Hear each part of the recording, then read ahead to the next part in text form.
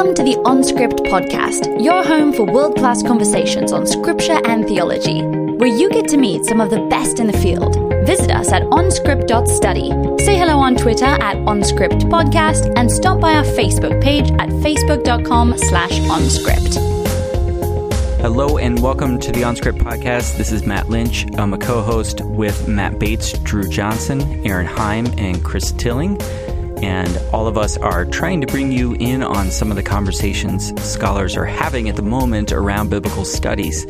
Two things before we begin. First, if you could give us a ratings on iTunes, we will be very grateful, and Chris Tilling will give you a blessing in Greek and Drew Johnson in Hebrew, which is, you can't put a price tag on that.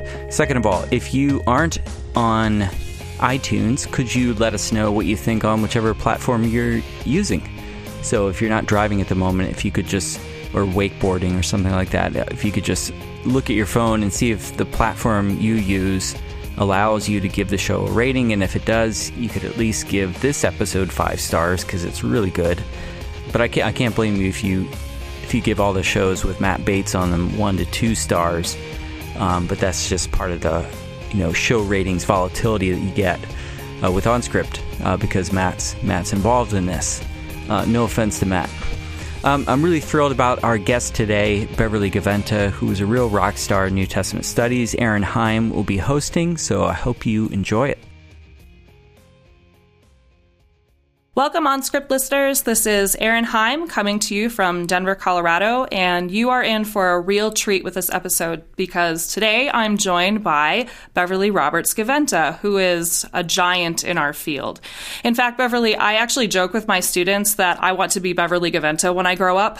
But the reason I say that is because your work on Paul made me love Paul when I was first starting out, and because you made me a better reader of Scripture.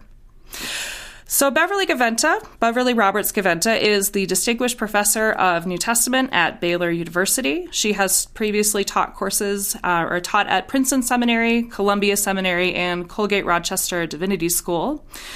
She is a prolific author, and she's written in a number of areas of New Testament, but perhaps most significant are her numerous articles and books on Pauline literature and on Acts. Beverly, it's an honor to have you here today. Welcome to OnScript. Oh, thank you, Aaron. I look forward to talking with you. Now, I just said that I wanted to be Beverly Gaventa when I grow up. Why don't you just be Aaron? I will. I'm kidding. But when you were a kid, did you think I want to grow up and be a biblical scholar? Oh, goodness, no. I grew up in a fairly conservative branch of Christianity. I remember asking a Sunday school teacher when I was about 10 if girls could be pastors, and she said, "No, honey, they can't," and that was the end of that. But I did think maybe I wanted to be a Christian educator or something along those lines. I wasn't quite giving up. Yeah, but I had a lot of ideas. At one point, I thought I would be a concert pianist. At one point, I wanted to be a neurosurgeon. All sorts of things at a tender age. So, how did you get interested in the academic study of the Bible? Well, I was the first person in my family to go to college. That's part of the formation. For me, that was a real gift. I was a religion major from the beginning, and I was very interested in the Reformation. I was interested in theology and literature. I hated Bible. My Bible courses as an undergraduate were boring. That's all I can say about them. Blessedly, I did take Greek. So when I got to Union Seminary in New York with this plan of doing Reformation studies, or theology and literature, I had 2 ideas about this. I enrolled in courses on the New Testament because they made me. And the first thing I did was a course on the Gospel of Mark. I fell in love with doing exegesis, I think is the thing. And then the real pivot was the next semester I took a course on Romans with J. Lewis Martin. And that was it. that was the story. That's where it all started. I never got back to Luther. I thought I might as well study Romans because it was important for Luther, and I never got back to Luther. And did you always know you wanted to be a professor? No, that's a piece I left out. When I was an undergraduate, I mentioned that I was the first person in my family to go to college. I fell in love with college. And about 5 or 6 weeks in, I thought to myself, this is great. What do I have to do to stay here? And that was the beginning of that idea, that I really wanted to be a researcher, a teacher, a writer. Yeah. And your body of work is fairly eclectic. Did you set out to be that eclectic in your scholarship? No, I didn't have a research plan as such. I never have had a research plan as such. I was very interested in Paul. My dissertation was on Paul's conversion. And when I set out to turn it into a book, I had to do this work on Acts because you can't talk about Paul's conversion for too long without talking about Acts. And I kind of took a little detour that I thought would take a couple of months, and it took several years instead, and I ended up writing a little commentary, as you know. And then I was asked to do the book on Mary. That also was a different side venture, but eventually got back to Paul, which has been my first love and my remaining love, so my abiding passion. Mine too, and I think that's what has drawn me to your work over and over and over again. It's just, you can tell when I read your work on Paul that you love Paul. It's not just it is passionate scholarship. Well, I just always learn new things, and I mean, just this morning I thought, oh, I've never thought about that before. So maybe it just means I'm a slow learner and I don't remember what I've already learned before, but I'm always seeing things I haven't noticed before. So throughout this eclectic body of work, you do have a focus on or an unrelenting interest in the unrelenting God, or at least that's according to the authors of editors of your Festschrift. So at a time when some within biblical studies are seeking to limit the amount of theology that we allow into our analysis, your work has been consistently theological, consistently interested in what the New Testament authors have to say about God. So why have you resisted that pull toward history that some in biblical studies have? Well, I think any concern can become reductionistic, and I think the concern about history, the concern about social world, those are valid, important concerns, but I don't think we can do justice to those texts without doing justice to the thing that seems to drive them in the first place, which is their preoccupation with what God's doing in the world. I think it's possible to notice that and to be interested in it, whether you yourself have a conviction about that God or not. It's entirely possible to pay attention to the figure of God in these texts without being committed personally to that God. I think there's sort of a mistake that goes on in the assumption that if you talk about theological issues, you've thereby given up any interest in history, or you're doing an injustice.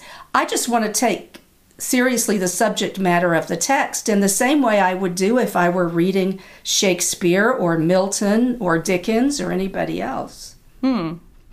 Okay, speaking of theology, one of my on-script co-hosts, Matt Bates, to call him out by name, admitted in our last episode, our last Q&A episode, that he holds an unpopular opinion, and he says, I'm not a fan of Karl Barth. And he says that Barth is a huge snooze fest and that he gets nothing out of him. Now, Matt also admits that he should be embarrassed about that, and I agree with him. He should be embarrassed about that. But I know that you love Karl Barth, and I know, and I love Karl Barth, and you actually wrote in your essay for I Still Believe that the prefaces in Barth's Romans commentary captured your imagination. So, Beverly, what would you say to Matt to convince him that he's just dead wrong about Karl Barth? Well, I am not an expert on Karl Barth by any means, and I would not want to pass myself off at that as that. But I think Barth's exegesis is always informative. Sometimes I think he's wrong, but particularly in the Romans commentary, there is a passion there about not domesticating the text. And I think that's the most important, not reducing it to the voice we want to hear. I've actually been rereading the commentary in the recent months because of a conference that's coming up. And I find it fresh on every page. So I would say to Matt, maybe he needs to try again. See, Matt, you need to try again. If you're listening, you need to try again. Romans commentary, Karl Barth. Oh, and we've continued to talk about the relationship in OnScript between biblical studies and theology. And rumor has it, because none of us, I think, have actually taken this course, but when you taught at Princeton Seminary, you used to co-teach a seminar with Bruce McCormick called Paul and Karl. That's true. I did. What's it like to co-teach with a theologian as a biblical scholar? Well, I think it's wonderful to co-teach with anybody. I co-taught a course on vocation with Nancy Duff. I co-taught one on sin and salvation with Jack Lapsley, an Old Testament scholar. And I'm probably forgetting some others that I've done. Recently with David Whitford, a church historian here, on the history of the interpretation of Paul. And of course, one of the things that's great, if you're a long-term learner, as we are, is just to sit and listen to one of your colleagues do their thing, right? But what was so great about this class was that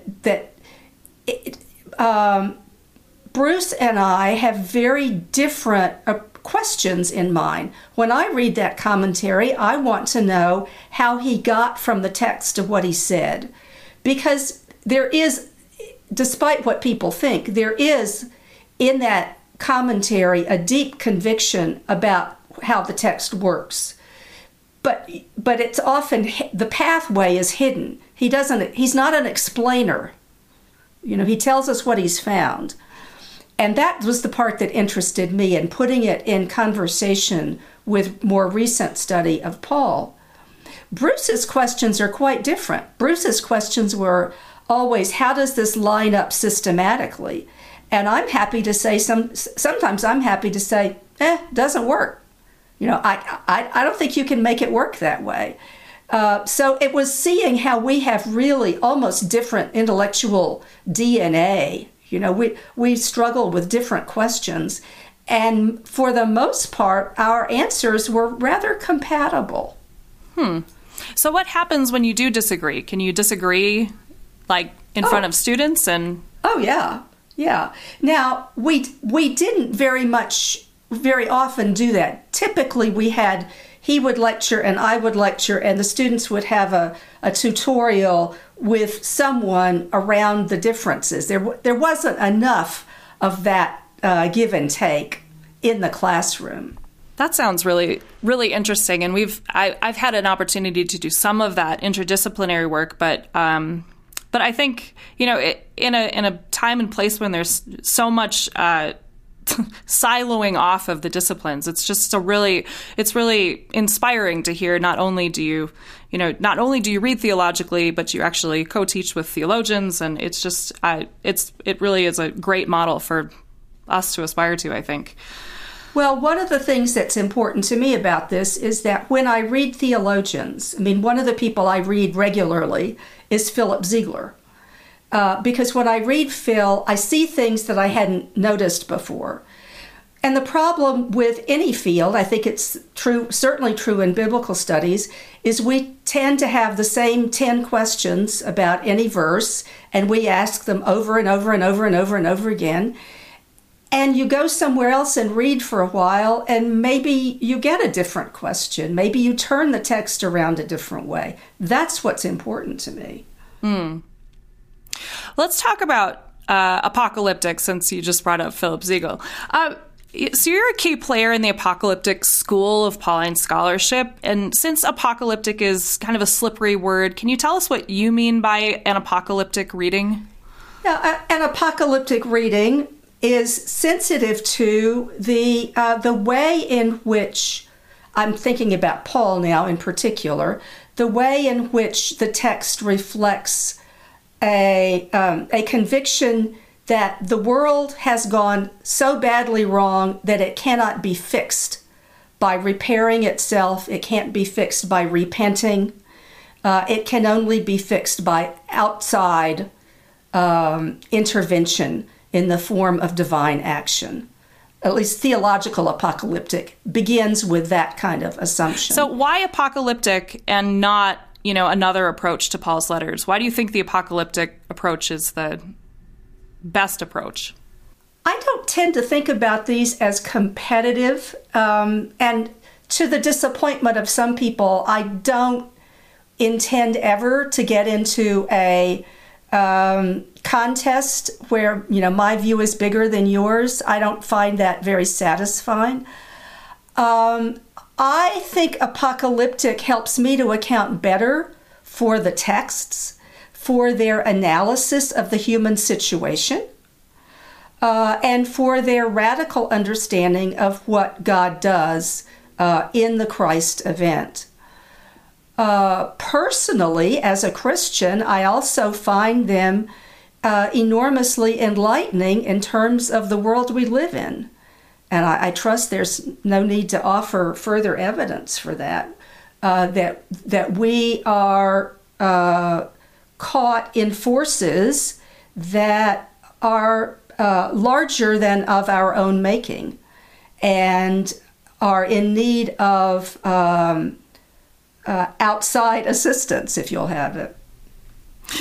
Yep, my Romans students are actually reading your little book, When in Romans, and they really like it, and they're very drawn to the apocalyptic perspective that you offer in that book.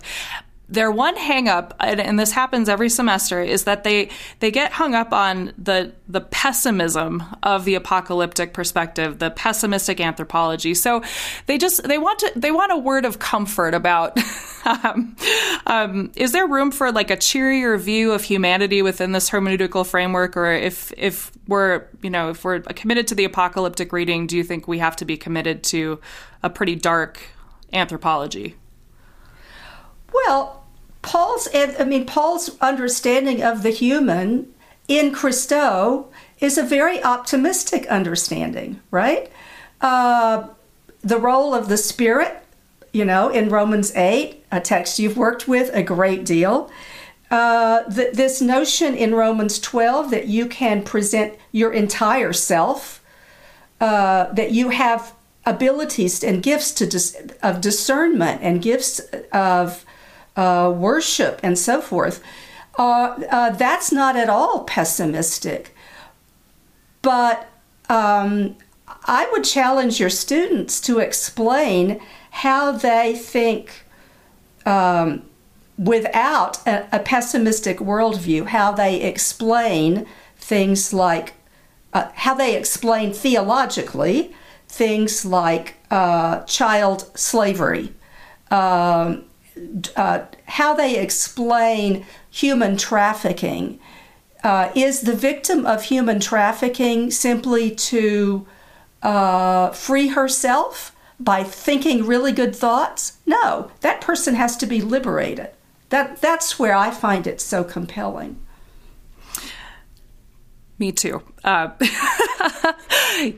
and they come around Romans 8, but those first couple of weeks are always a hard go because the first couple chapters are so dark. Right. Well, actually, it was my students who drove me to see this in the letter, because you do read Romans 1 and you think, okay, I'm done with this. We're going to turn now. Where's Romans 3? And you think, okay, we're done with sin. Now we're going to... No, there's Romans 5. There's Romans 7. It's, in Lee Keck's wonderful image, that the arguments keep spiraling down.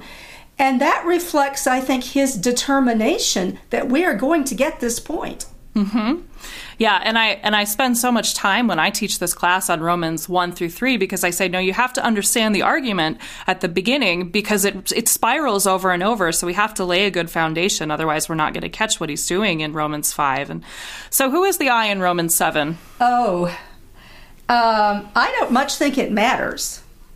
I think, I was totally persuaded by Paul Meyer's argument that that our hang-up is with that I, where Paul is still writing about sin and its capacity to take over even the good and holy and perfect law of God and produce chaos in the I. So in a sense, I think the I is every person. I think it's the voice of the psalmist lamenting the inability to do what one wishes. And I think it pulls us in so that there's a reason we identify with it. But I think getting caught up in that is missing the point of the text altogether. So you start your book when in Romans. You start in Romans 16. Why do you start in Romans 16? Because I have found over and over and over that students, by which I mean all students, I was in a church on Sunday talking to a group of adults, same thing. We don't hear Paul's letters as letters, and the only way to make them come alive as letters is to help people with the situation, which is where I am very much helped by historical questions, right? And also because there is still, I can't believe it, all these decades later, there is still this notion that Paul does not support the women in ministry, that Paul is negative about women. So you go to Romans 16 and all of a sudden you've got all these women in leadership. That's a good, just a good entry place to make this a real letter to real people. Some of whom happen to be women. Yeah, about a third of them, right? Right. And you wrote the foreword to Eldon Epps. Eldon's. Yeah. Junia the first. So what with Junia, and for listeners who maybe aren't familiar with the Junius controversy, for about a century in the 20th century, we had most English translations and the critical editions of the New Testament calling Junius a man, when in fact there's no evidence for male Junius. That name doesn't exist in the first century. So what do you think we should learn from that as biblical scholars in general? What should we learn from this, like looking at this history of the textual variant that wasn't? One of the things we have to learn is that we are all fallible. The best, I shouldn't say the best, but some major players in the 20th century interpretation of Romans, going back to Lietzmann, argued that this had to be a man because it couldn't possibly be a woman. So our assumptions about what can and can't happen get in our way. And we also have to be aware of... again, I'm going to quote Paul Meyer. He used to say this to his students, of taking other people's judgments as evidence. If you want to have evidence, you have to go to text, not other people's settled opinions. I always find that to be a fascinating text I say it's the most interesting lecture on textual criticism that's not about textual criticism that you'll ever hear. Right. There is no textual variant. No. That's part of the sham of the whole thing. That's right. So let's change gears just a little bit and talk about probably my favorite book of yours, Our Mother, St. Paul, in which you deal with Paul's use of maternal language. What sparked your interest in that topic? It goes back to a lecture Phyllis Tribble gave when I was teaching at Columbia Seminary. And I don't now remember what she said. It was something about imagery in the Old Testament and how there was no imagery of this sort in the New Testament. And my brain, saturated with Paul, went to Galatians 4:19. And I spent the next few days looking at commentaries and finding that in Galatians 4:19, I should say, Paul says, I am in labor with you again. until Christ be formed in you. And I went to look at commentaries, and I found that without exception, if they mentioned the image of labor, which is the labor of a woman giving birth, they said this is another instance of Paul's use of paternal imagery. And I was off, and it was just, that was it. And so once you find that text, then the next thing was 1 Thessalonians, where he uses this imagery of nursing, 1 Corinthians 3, and of course, as you know, Romans 8. All of this birth language, and what is it doing there? And how does it trouble our very masculine understandings of Paul and his thinking? Yeah, when I've done research on how people understand the birth language in Romans 8, especially, I was really struck by every male commentator talking about how this was the language of futility and anguish. And I just went, boy, that's depressing. That's not really what childbirth is about. Right. It is painful, yes. But it's, yes, right. Well, once in a while, people will ask, I'm sure you get the same question. People have been reading these texts for 2,000 years. Why does anybody need another book on the New Testament? Why does anybody need another commentary on Romans?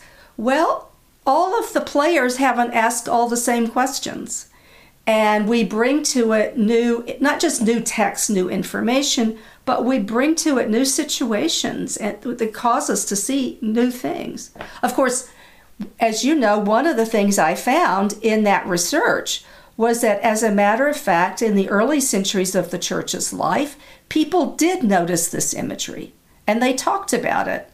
And then somehow it goes in underground, and we don't notice it. So your chapter on metaphor, actually, in the beginning of Our Mother, St. Paul, is the book that piqued my interest in metaphors, because you made them seem fascinating and you made them seem important for understanding Scripture, and you treat them as metaphors. And you immediately caught my attention, and I'm sure catch everybody's attention who reads that book, because you use these two funny examples that are not biblical. You say, the first one was SBL is the NFL of biblical scholarship.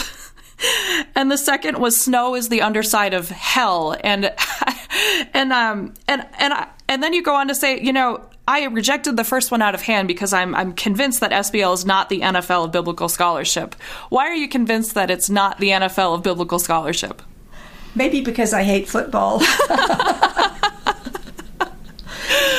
Yeah, that language, I understand the analogy. But it's so, to me, all it conjures up is violence and conflict. And I understand that there's a fair amount of conflict in competing views of Scripture in the SBL, but that's not my favorite part. So I didn't want to go there. So the other one came out of an experience my son had after we'd had a terrible, terrible winter in Princeton, and one of his English teachers had them construct metaphors, and I don't remember whether that was his or someone else's, but I loved it, and I thought this is exactly the kind of Pauline metaphor that twists things around. Yeah, that really was a great metaphor, and I grew up in Minnesota, so it spoke to me also. But what was fascinating about the first one is that you go on in that chapter to talk about how metaphors extend invitations to intimacy between their makers and their hearers. And as I was rereading that chapter, I found myself reflecting on, how even a bad metaphor like SBL is the NFL of biblical scholarship, when you point out its inaptness, it still creates bonds between. You have to think about it. Right. Yeah. So I immediately went, yeah, she's right. That is a terrible metaphor for what happens at SBL. And that it creates barriers around people who might think, no, that's actually a great metaphor for what happens at SBL. I don't know who those people are, but maybe they're out there. Maybe they love football, and those two things go together. To me, they don't. But those bonds and barriers have been interesting to me, but I always struggle with the question, How do we go about in the biblical text discerning a social function of a metaphor? How do we determine how those metaphors are creating bonds, or if they're creating bonds, if we can't have access to the original audience? Well, we can't. We guess at that. And I mean, you've done a lot of work on metaphor and how it works. To me, the point that was important and remains important about that is that when we talk about Paul's thought, if we talk about Paul's theology, or people who want to talk about his ideology, we tend to reduce it to propositions. And we tend to avoid those metaphorical language on the ground that it is imprecise, or it's merely illustrative, or if we use it, if we turn to it, then we tend to want to find a single answer. It does one thing. It doesn't do any of these other things. And so we want to reduce the text. I'm talking to the person who knows more about this than I do. But instead of opening up possibilities. And I think when we try to reduce text to a single possibility, which is a peculiarly Christian endeavor, then in a sense we've made the text we've killed the text. If I can produce once and for all the right interpretation of this text, then you don't need the text anymore. You can just rely on me. And there is no living word there. It's dead. So I think that's one of the places where metaphor is extremely important for what we do. Now, I didn't answer your question having to do with how we know it worked or didn't. I think we have to look at other examples. In my early work on this, I tried to look at maternal language, how it functioned in some philosophical texts. Again, we don't have access to audiences, but we can certainly imagine, which is what historians do to begin with.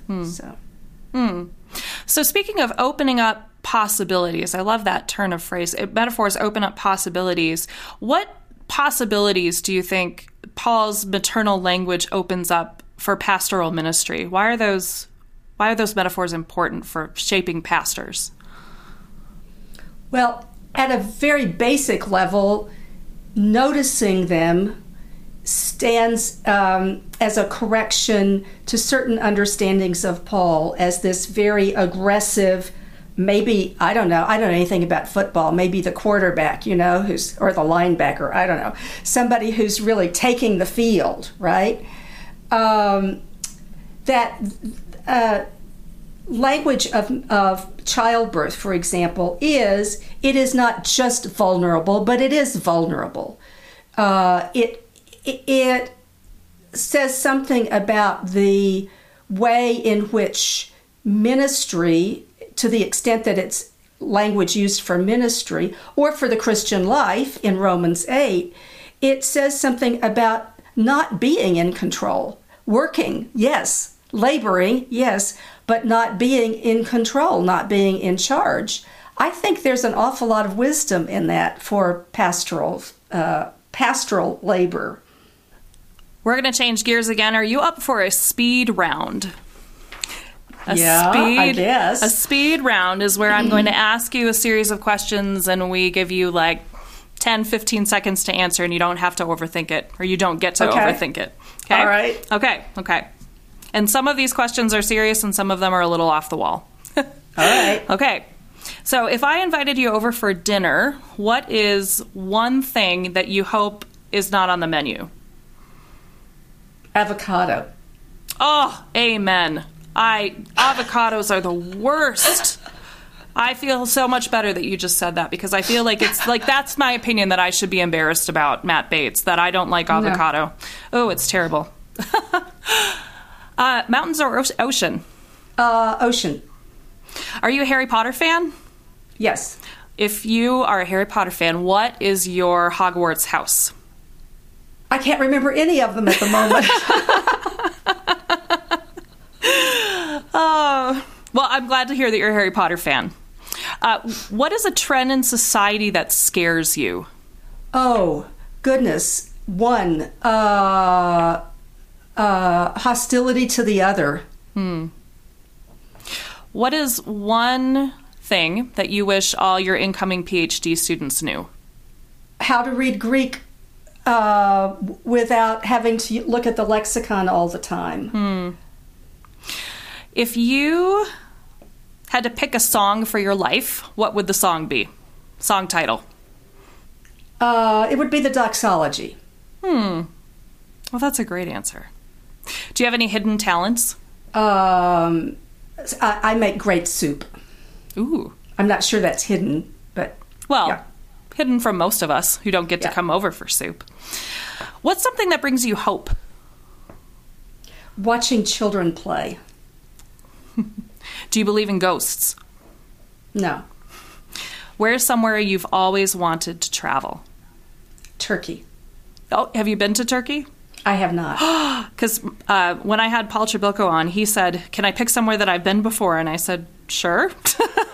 And he picked Turkey. And I know he spent a lot of time there, but that's his favorite too. And then the final question in our speed round, this is one we ask all of our guests. What do you think is the most important book in biblical studies in the last 50 years? The most influential is certainly Ed Sanders' Paul and Palestinian Judaism. Yeah, that's a common answer. Yeah, I think most people have said that or Paul and the Gift. And if I could only have three books on Paul, they would be Paul and the Gift, Martin's Galatians commentary, and sorry to your colleague, but Bart's Rumber Brief. I love that commentary. I read it every semester, and I just find it fascinating. I find his Yeah. So when Matt Bates said that, I said, well, I love Karl Barth, and you're wrong. So good for you. I vote with you. Yes. Speaking of J. Lewis Martin, I was reading your Festschrift in preparation for this interview, and read his touching remark that he gives at the beginning, and I'm going to read it for our audience. He says, a venerable piece of wisdom has it that the true gift to the teacher is the genuine student whose learning process reaches out and engages the teacher, thereby causing both parties to emerge changed, enriched in ways anticipated by neither. Student becomes teacher and teacher student, as both are surprised by new vistas opened up precisely in their instructive comradeship. It is an event of grace, and so it was to be a teacher to Beverly Gaventa. What's it like to have a former teacher write words like that about you? Well, the night that David and Matt gave me the table of contents, they gave me that, and I wept all night and into the next day. It's very satisfying. But it was typical of Lou to be so gracious. He created conversation partners by his generosity of spirit. So that was just typical of Lou. And what about J. Lewis Martin has most influenced you, do you think? I think from the very first class I had with him, it was his absorption in the text of the New Testament. And his absorption as a reader, whether he read the New Testament or Epictetus or 4th Ezra or your most recent paper, he read it as a serious text from which he had to learn things. And that's why people, he took his work very seriously. He took his students and colleagues very seriously. And I think that's why some people who even disagree with him strongly have found so much to respect about his labor. So as you reflect on your many years as a teacher and a scholar, what lessons have you learned along the way that you think would be beneficial or most beneficial to pass on to the next generation? Of teachers or researchers or both? Whatever you want to say. One of the things I finally learned as a teacher was that every generation is going to be different. So you always plan, mentally you always plan a course for the last group you had. they never come back. One of the things wish I had learned earlier was that I didn't have to accept an invitation just because it was extended. I've spent some time writing papers and writing articles that I really wasn't compelled by, and that everything takes longer if you're making yourself do it. And I think something Lou tried to teach me many years ago, which is that whatever you do, it's not the last word. You know, you're part of a conversation, and you don't get to have the last word in it. Is there ever a time, if you're willing to share this, it's a question that we actually had posed to us as hosts the last time we did a Q&A, and it was a really interesting conversation. So we thought we'd start posing it to our guests, so if you're comfortable answering it. Is there a time that you can think of in your professional life when you experienced failure? And how did that shape you, that experience of failure? Several things come to mind. Serious disappointments about some things I wanted along the way. I think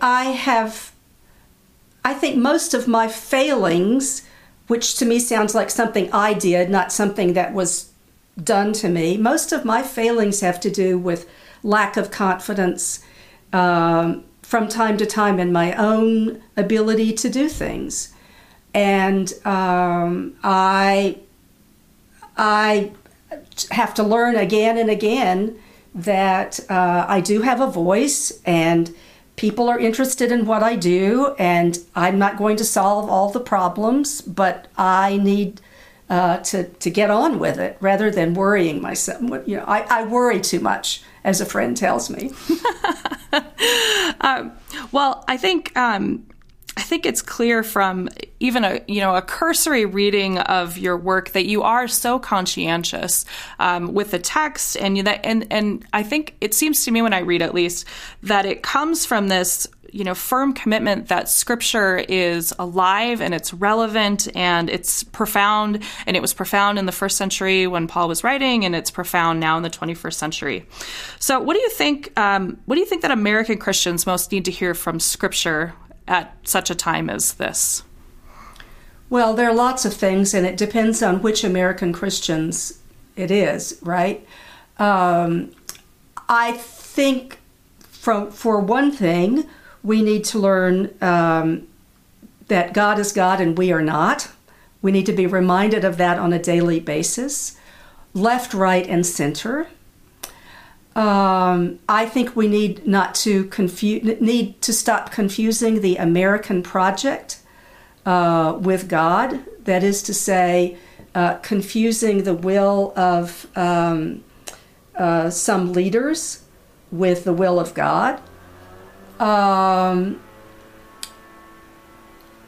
I think maybe more than anything else, I would put front and center to take us back to the beginning, the epistemology of the cross. That is to say, the way in which we value and evaluate other people in this country is totally distorted. It has to do with money, and it has to do with appearance, and it has to do with achievement and status. And none of those things counts for anything in any part of Scripture that I've ever read, Paul or anywhere else. So we need to get our values straightened out. And our final question on OnScript is always, if you're a listener, you probably know it's coming, but our final question is always, what's one idea or trend in biblical studies that needs to die? That needs to go the way of the dodo bird? The idea that there is a single meaning of any text. Or that I will find, the idea that some scholar will find the right answer and everyone else can go home. Oh, yes. Well, that one spoke to me personally. And it's good. It's good for a younger scholar to hear that, too, because it means that maybe we'll still have things to be writing about when we're at the end of our careers. I certainly think that's the case. And I'm only in my 5th year of my professional life, really. But I feel like every year I come back to Romans especially, and I just go, there's so much more to learn. There's so many more things that I want to ask. And yeah, it's just, I'll never get tired of it. And really, truly, you've modeled that for me. Your work has modeled that for me. So I appreciate it very much. Well, I appreciate that. You're doing great work. Oh, thank you. Thank you. Oh, and I should mention this. I want you to give you a chance to mention it. What's next for you, Beverly Gaventa? What's in the pipeline? What's your big project that we can be anticipating? I am working, as I have been now for some time, on a commentary on Romans for the New Testament library. I learn something about it every day, which means it's taking longer and longer than I imagined, because every day I learn something else. I have to go back and rethink what I've already decided. It is the most stimulating, difficult project I've ever had, and I'm grateful for it. Well, I will be. I'm looking forward to that coming out when you are finally finished with it. I cannot wait for that to come out. Thanks. Well, on behalf of all of us at OnScript, thanks so much for being here today, Beverly. It's really been a pleasure having you. And for everyone listening, I hope you go out and buy a few of Beverly's books. And if you want to click through on our website, that gives us a little kickback. Thanks so much for listening. You've been listening to OnScript, delectable conversations on scripture and theology. If this episode has brought you inner peace or lit your biblical fire, please consider a small donation of just $2 or $5 per month. Information on how to donate can be found at onscript.study/donate.